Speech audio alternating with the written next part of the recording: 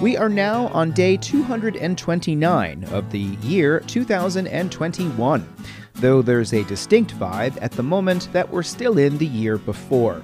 But since then, we've learned a lot, and there's a lot more to know as we continue to hurtle through space. One of the hurdles to knowledge is a lack of information, and Charlottesville Community Engagement is here to help you clear as many obstacles as possible. I'm your host, Sean Tubbs. On today's show, an update on the Urban Rivanna River Corridor Plan, advice and information from the Blue Ridge Health District on the pandemic surge. 2 Albemarle beaches remain open this weekend, but another is already done for the summer. And Charlottesville is cracking down on boat storage at the Ragged Mountain Natural Area.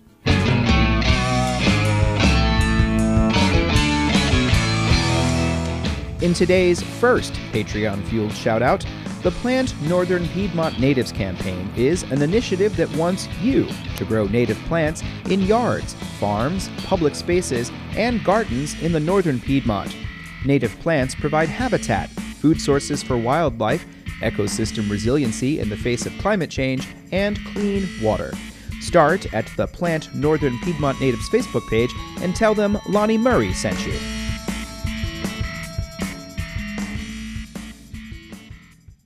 This morning, the Virginia Department of Health reports another 2,244 new COVID cases, and the 7-day percentage of tests that come back positive is now at 8.5%. 6 months ago, on February 18th, that figure was 8.9% as the winter surge was beginning to recede. Now the figure is climbing again as the Delta variant of COVID continues to spread. Ryan McKay is the Director of Policy and Planning at the Blue Ridge Health District. We have been seeing an increasing number of cases on a daily basis, really for about the last month or so. So this current surge that we're experiencing has happened somewhat quickly. McKay said the end of mandated social distancing and mask wearing means there are more close contacts than before, which adds to complications with the tracing efforts.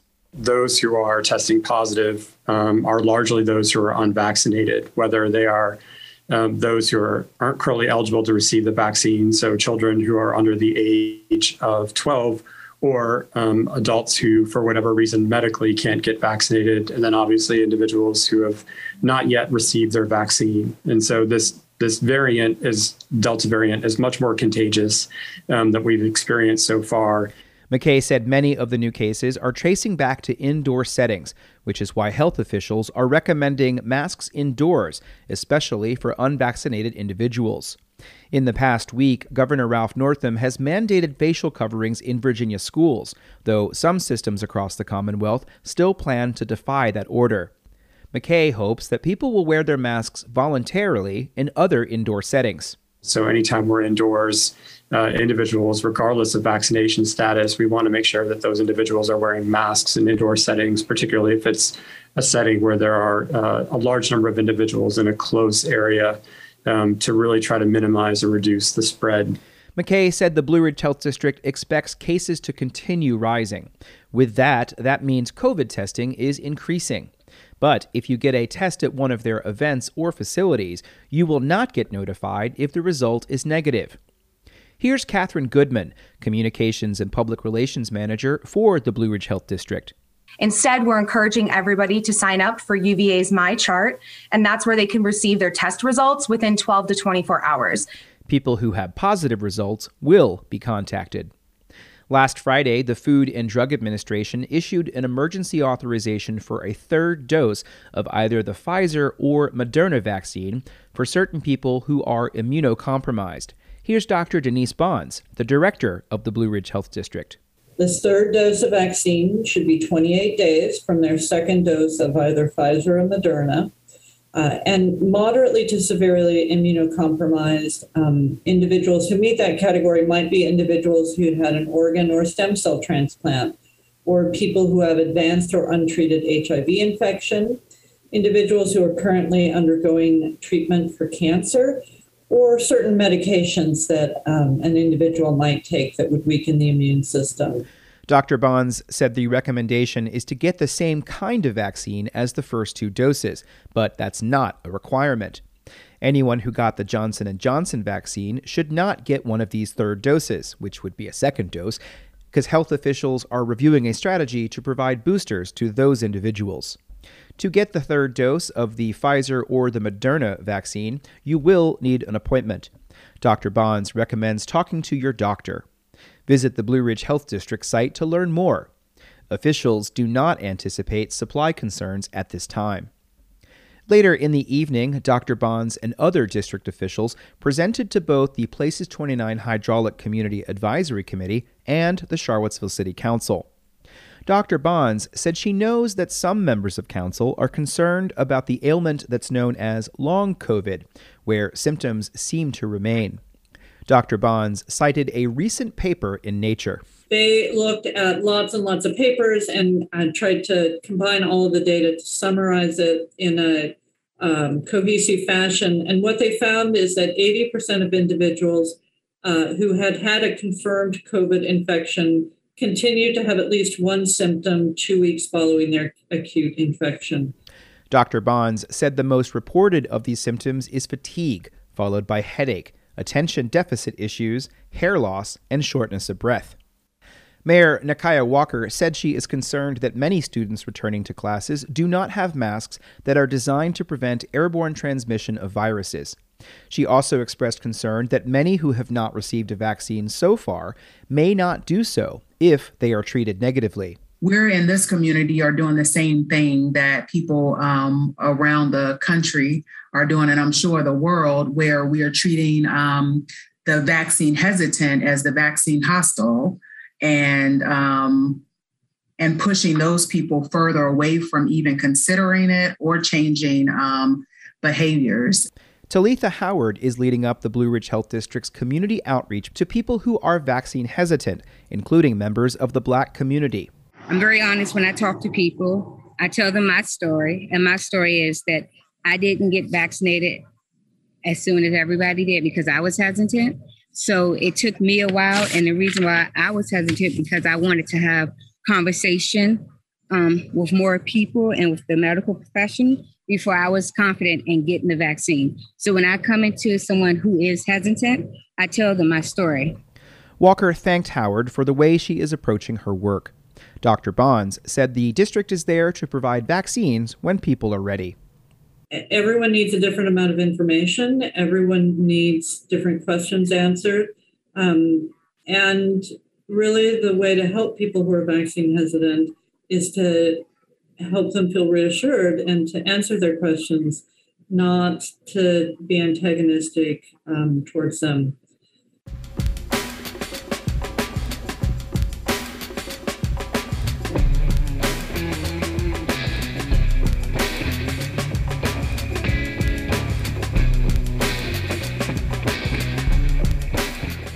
You're listening to Charlottesville Community Engagement.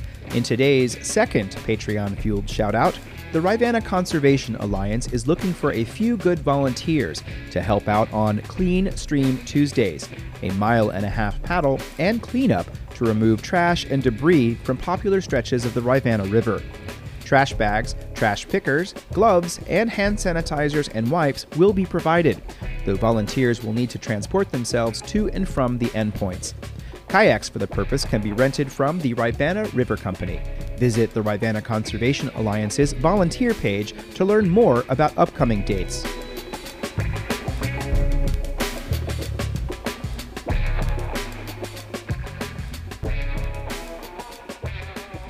The rest of today's show logs information related to water.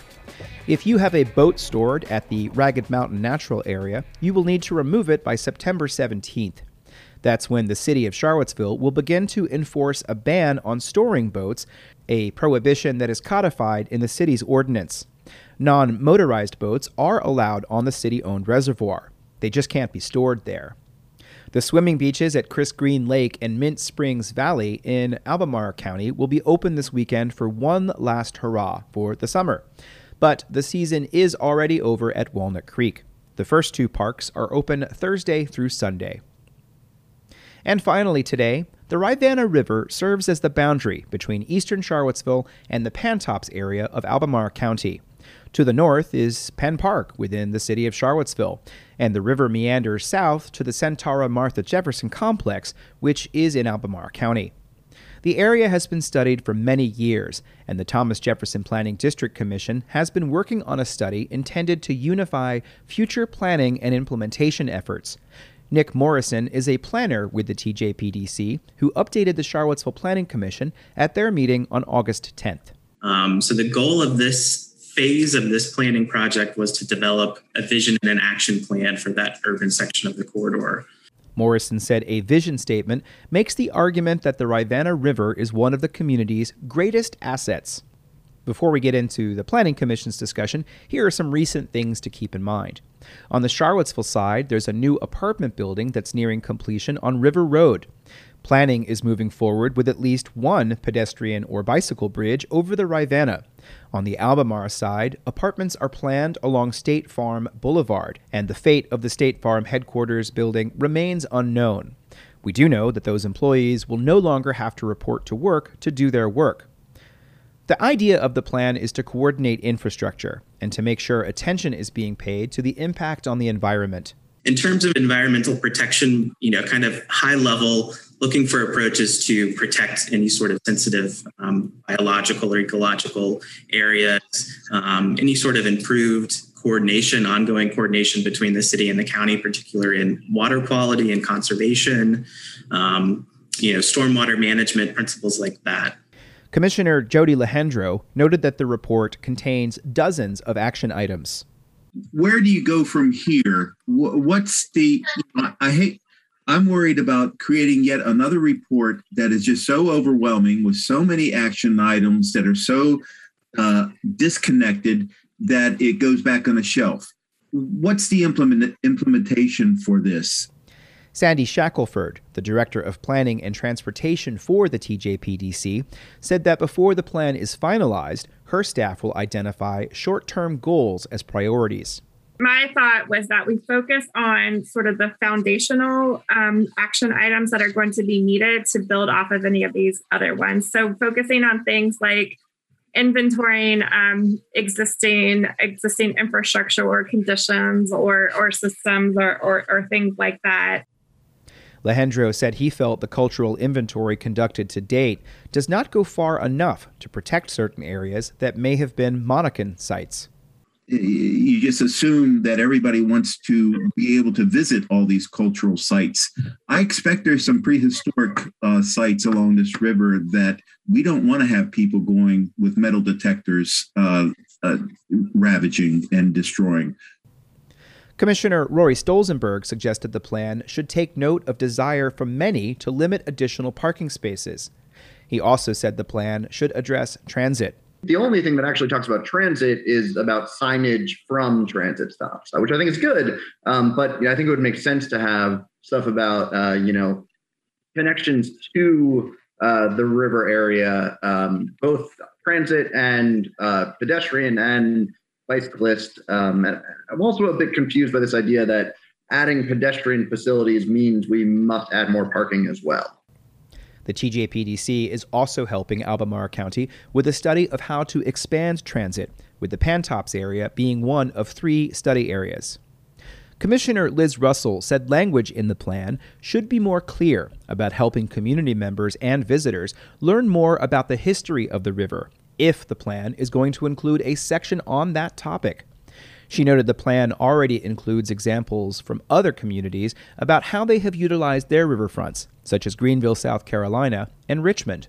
The Richmond case study really, I think, says, very beautifully that helping visitors develop a fuller understanding of different aspects of people's lives throughout the history of the region will help them establish stronger connections and understanding. I really think we're not quite making that point in why are we talking about the history and what could that mean in someone experiencing any of these opportunities within the corridor?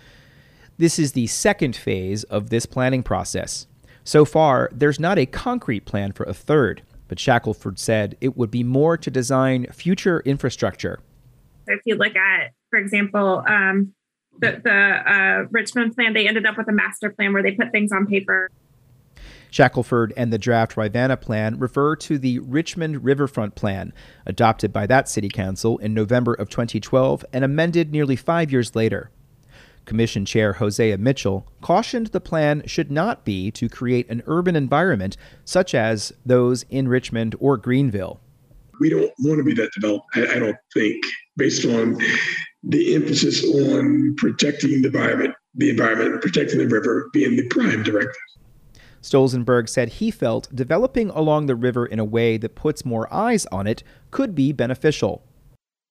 Like if you had apartments or restaurants that kind of fronted the river and had access to it, that would kind of create a positive feedback loop where we would care more about the quality of the river and more people will be able to use the river. And that might detract somewhat from, this current sense of kind of being out in the wilderness. But you can get that on the James, right? The plan was originally to have been adopted by December of 2020, but the pandemic has affected the timeline. The Albemarle County Planning Commission has not been presented with the latest draft. And that's it for this installment of Charlottesville Community Engagement. Thank you so much for listening, as always. Did not expect that we'd still be featuring the pandemic so much, but I do think that I have a pretty good routine in getting other things along. I will be back tomorrow with another edition of this program. We're going to go back to City Council and that Places 29 hydraulic meeting, and whoever knows what else might show up between now and then. Day 230 thus concludes this podcast for day 229. If you would like to support this program, you know by now that Ting will match your subscription to Substack. So if you want to take the plunge and become one of the quarter of the audience that has chipped in, you can pay a recurring $5 a month fee. Ting will match the first month of that at least. $50 a year, Ting will match that. $200 a year, you get some shout outs, and Ting will match that. So if you're interested in doing that, if you have any questions, just let me know. If you have any comments, let me know. You can just respond to the newsletter. I'm sure I'm not that hard to find. I'm Sean Tubbs, the host of this program, and as I said, I will be back tomorrow, and I can't stress enough, stay safe. If you're indoors, I'm wearing my mask indoors from now on, and I'm limiting the time I'm spending indoors. I really would prefer not to, but the world is not ours to control. It's just ours to pay attention to and hopefully figure out a way that how can we get through it all together? At least that's the philosophy of Charlottesville Community Engagement. Thanks for listening.